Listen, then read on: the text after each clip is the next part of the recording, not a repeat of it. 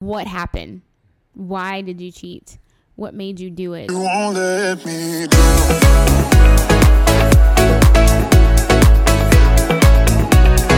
Promise you won't let me.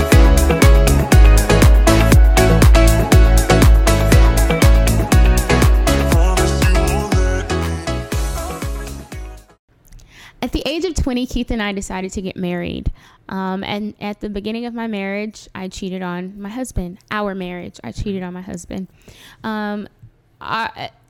Things didn't start off, the smoothest for us. There was a lot going on in our beginning. And I'm not going to say nothing made me cheat. Something made me give up on my marriage, and it was because I didn't feel protected or safe. But little did I know that corrupt judgment would actually tear me to pieces.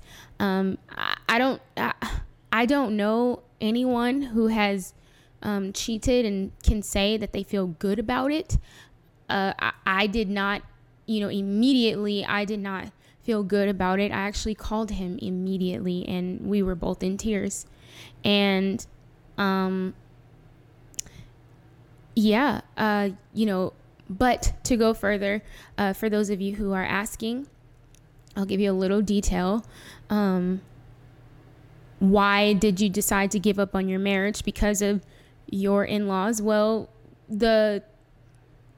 it wasn't really because of my in-laws. It was because I felt I wasn't being heard by my husband. I didn't feel as protected as I should have, what I felt I should have been. And usually in a lot of relationships, the reason why a lot of people, which is no justification, let me just say that, the reason why a lot of people do decide to cheat is because they feel as if they are not being heard or pleased in some way, shape, or form by their significant other. That does not make it right. But that was the case for us. So going forward, we still had rocky times. And my relationship with my in-laws actually did not get significantly better, but it progressed as years rolled by. Honestly, the place that we are in right now, I wouldn't change it for the world. I love my in-laws, and I wish that we could have gotten, to a place, like this sooner, but what they did has nothing to do with what I did. It has absolutely nothing to do with what I did. What I did was I take complete and total ownership for what I did, because it was me. That was me. I was the failure at that point. So I'm not, like I said, justifying anything. So, Or are you trying to pass it off to anybody else? You standing up and you're taking it. Right. Like you said you would. And like you have. And one of the things, too, that I would like to point out, I think a lot of people don't understand how rough or how much of an impact family has on your marriage. I think a lot of it's downplayed a lot, because the saying is, you marry him, you marry your family, you marry his family, or you marry her, you marry her family. No, that's not always the case. No, the Bible says, for this reason, a man leaves his father and his mother and cleaves to his wife. I'm not marrying the family. I'm marrying him. But my security is within him. And if I feel, or if you feel as if you're being attacked, it is his duty to secure that for you, secure you, make you feel comfortable in what he's bringing you into. So, and at the time we were literally, we thought we knew what we were doing, but we really didn't. We did not understand the rest of everything else that was out there that we had yet to experience, right? That we had yet to even hear or see a glimpse of. It was just, we really felt like, we ready for this. Like anything that come, we got this. Yeah. For real. It was some strong stuff that came real quick. But I think very fast. I think in large part it was because of our pride during that time, because of our way of thinking that, we got this. And, with that mindset, I think eventually we kind of stepped away from looking to God for all the knowledge, in a sense. Yeah, because honestly, we stopped praying. Mm-hmm. We stopped having Bible study. We stopped doing all of that stuff together. Right. And that was something that we implemented quickly once we decided to reconcile. Right. Very quickly, because we realized that it was because we decided to stray away from, I know I did. Immediately when I did what I did, when I cheated on my husband, I was not in the right place. I felt as if God was supposed to protect my mind from even thinking that way, but it's free will, sweetheart. Yeah. You did what you did, and you have to own up to that. And I own up to that, so there, like I said, there's no justification at all for what I did. Now, I keep reiterating that because a lot of people say, they're just justifying cheating. No, we are not justifying cheating whatsoever, shape or form. That is not what we are doing. We are here to help those who need the help, the couples that are crying out for their relationship to get back to where it, actually not even to get back, but to be better than where it was before. Exactly. Because at the end of the day, the relationship builds off of what you've been through together, and it's up to you both to stick it out. Yeah, stick that stuff out. This is the stuff that you got to grow together from. And a man shall leave his mother and father and cleave to his wife, to where you become one.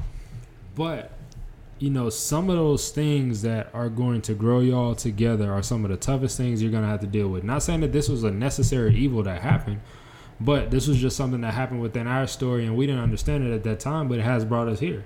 Yeah. It has brought us to this platform and this opportunity to help out many others that are going through similar, if not the same situation. Right. So we have a question that for Keith. Mm-hmm.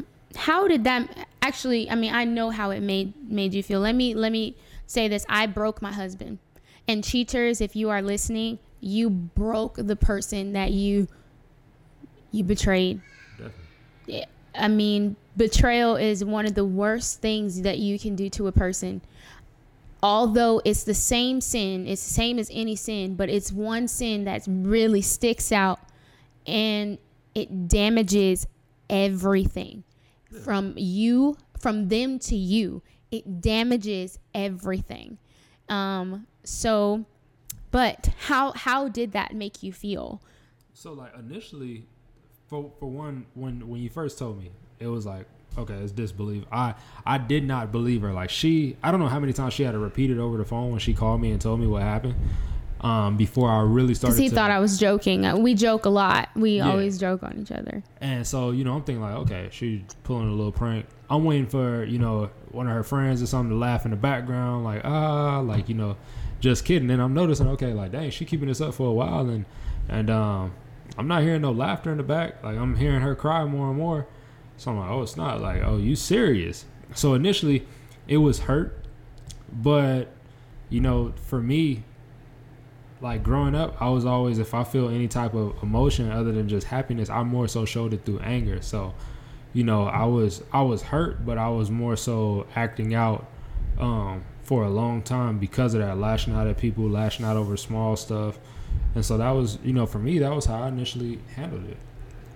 And why did I keep it up if I knew what I did was wrong? Because I didn't want to face him. I didn't want to face him at all. I wanted to lay in the bed that I had made. I thought I deserved every bit of it, which I did. I deserved every bit of guilt and shame that had come over me. I honestly I requested to him to leave, On On multiple because I was not worthy of him. And it wasn't like, oh, you don't deserve me. It was like, no, you really don't deserve, like, bro, like I really, you can leave. Like, I know what I've done. I honestly would have felt a lot better if he had, at that time, I would have felt a lot better if he had just left. Yeah. Because of what I know I did to him, and I did not want to face that. Oh, but when I did face it, it hit me so hard. It literally was like I don't know how, and I don't compare. I'm not saying he's Jesus, but when you think about what Christ did for you and all of the things that you've done, it puts you on your face. And you automatically say, I don't deserve this. I don't deserve your forgiveness. I don't deserve your grace, your mercy. I keep messing up. I keep doing this. I don't deserve it at all. There's no way I deserve this. Just let me be. That's exactly how that felt. At least for me. I'm not going to say every cheater is going to be like that. I'm not generalizing this to every cheater, because every cheater, it's not a mistake for a lot of people, you know, and I think that's why guys have a bad stigma when it comes around to cheating, because a lot of them, you know, don't think the way that women do. You know, they don't think like that. For a lot of guys, it's not an emotional thing. It's really just a physical thing. Right. But in some cases, you know, and I'm not saying that not every guy thinks this way or can think this way. I'm just saying sometimes it is, you have people that are like that. Yeah. They feel unworthy. And honestly, I went through years of hating myself. I couldn't even forgive myself when he forgave me. You know, at that time too, like, we still had so much that we were battling through with the residual effect of it. And largely in part because we had not, either you have not forgiven yourself or I had not completely forgiven the situation. And it would still rise back up every now and again because there was still something that was held back. Right. Whether it be a question, whether it be an emotion on an answer that I got previously or that you had got previously, that we just would still feel some type of way, and it would try and rise back up again. Mm-hmm. Yep. So that is our point of view from that area. Yeah. That's all we really have to say about that. But we do have a question that we really want to get to. Yes. So somebody asked, or somebody said, "Thank you for this. I am struggling to forgive. I am just so angry. I don't like what this anger is doing to me. I just don't know how to let go." Number one thing I can say is that, you know, the anger is not going to let go until a few steps have been taken. Number one is that you truly take that effort to forgive. And how did you let go though? I honestly did not let go until I had to get to forgiveness for you. And I'm gonna be honest, until recent years, like, it was a lot more anger involved, even towards the third party that was involved. Mm-hmm. And you know, I think that's something that sometimes we brush to the side and think that it's not still affecting us, but it does still have a large effect on our anger, because we think to move on we only need to forgive our spouse. I mean, nobody has this guy's heart, truly, like, to forgive the third party. I get it. It's one thing to forgive the spouse, but to forgive the third party, ooh. Yeah, and I'm not in any way gonna make it seem like it was easy, because one thing that I had to deal with, I knew I loved my wife, and I knew I wanted to work it out with her. And although I knew, yes, she made the choice as well to cheat along with him, it was easier for me to direct a lot more of my vengeance towards him. For one, this is my wife. For two, he was another guy. You know, so it's easier to say I'm going to have my anger towards him and I'll be able to unleash it on him versus I would my wife and, you know, do anything like that out of anger to her. But those were things that I really had to get straight within myself and within my spirit and get straight before God, because at the end of the day, I had to take a realistic look and say, you know, God, if something was to happen today or tomorrow to me, am I still going to take this before you on my judgment day and know that I'm still holding it? When you've given me forgiveness, you forgave both of us for the situation. Yes. And, you know, whatever may be going on in his life, you know, you might have forgiven him as well. So although I'm standing in this marriage with my wife, my judgment day is going to come on my own. So I need to get rid of this and most importantly, seek God. See how he wants you to really cleanse your heart and get everything out. It could be talking to your spouse. It could be letting them know exactly how you feel. It could be, you know, telling them, look, I need you to sit here.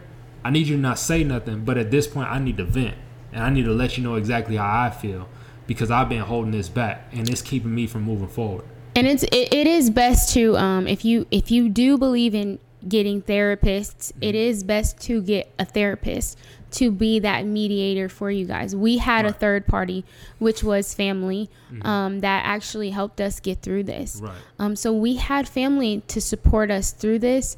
I don't know if you have that type of support, Right. But and definitely seek that, because a third party is definitely going to be needed for you both, especially when it comes to explaining what right. each other means, or, you know, and we clearly.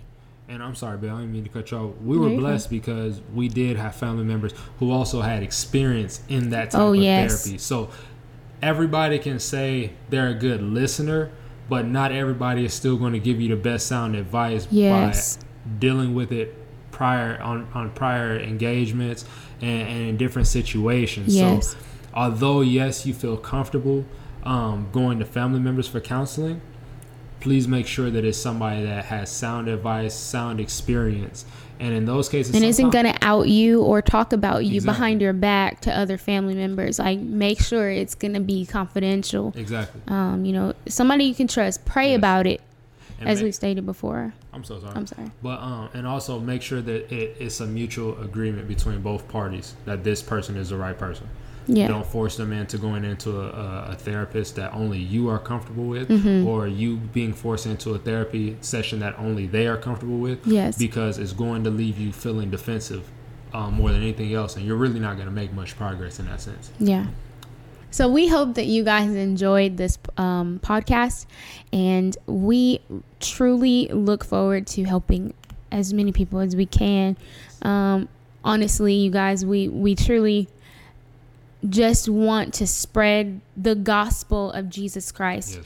God sent his one and only son for you, for us, to be forgiven, so that we can go before the Father and ask for forgiveness. Although, yes, divorce, biblically in the Bible, it states that, you know, it is illegal. It's legal. There are reasons such as infidelity to leave your spouse. It is legal to divorce, but we have to also remember that God hates divorce and he requires forgiveness, regardless of whether you decide to stay or leave. Where are you going to run? Exactly. Are you going to run to the thing he hates, or are you going to run to the thing he requires? That's something to think about. But regardless, whether you choose to stay or leave, forgive. If you want to add. And you know, we want to thank all of you guys that's out there that have been pouring into us, pouring in your questions. Yes. Because it really gives us an idea of, you know, what to pray on for God to have us touch on next. And so please just continue on with your support. We really are you know, very appreciative of it, and we love all you guys that are putting forth positive things, and even you guys that may be saying negative things. We still love you. We still pray for you, and we really just hope that everybody who needs to hear this will get this to them, and they will hear it. We love them. Yes. I'm kidding. Love thy neighbor. I'm kidding. I love y'all too, hater. All right. Promise Bye. you won't let me down.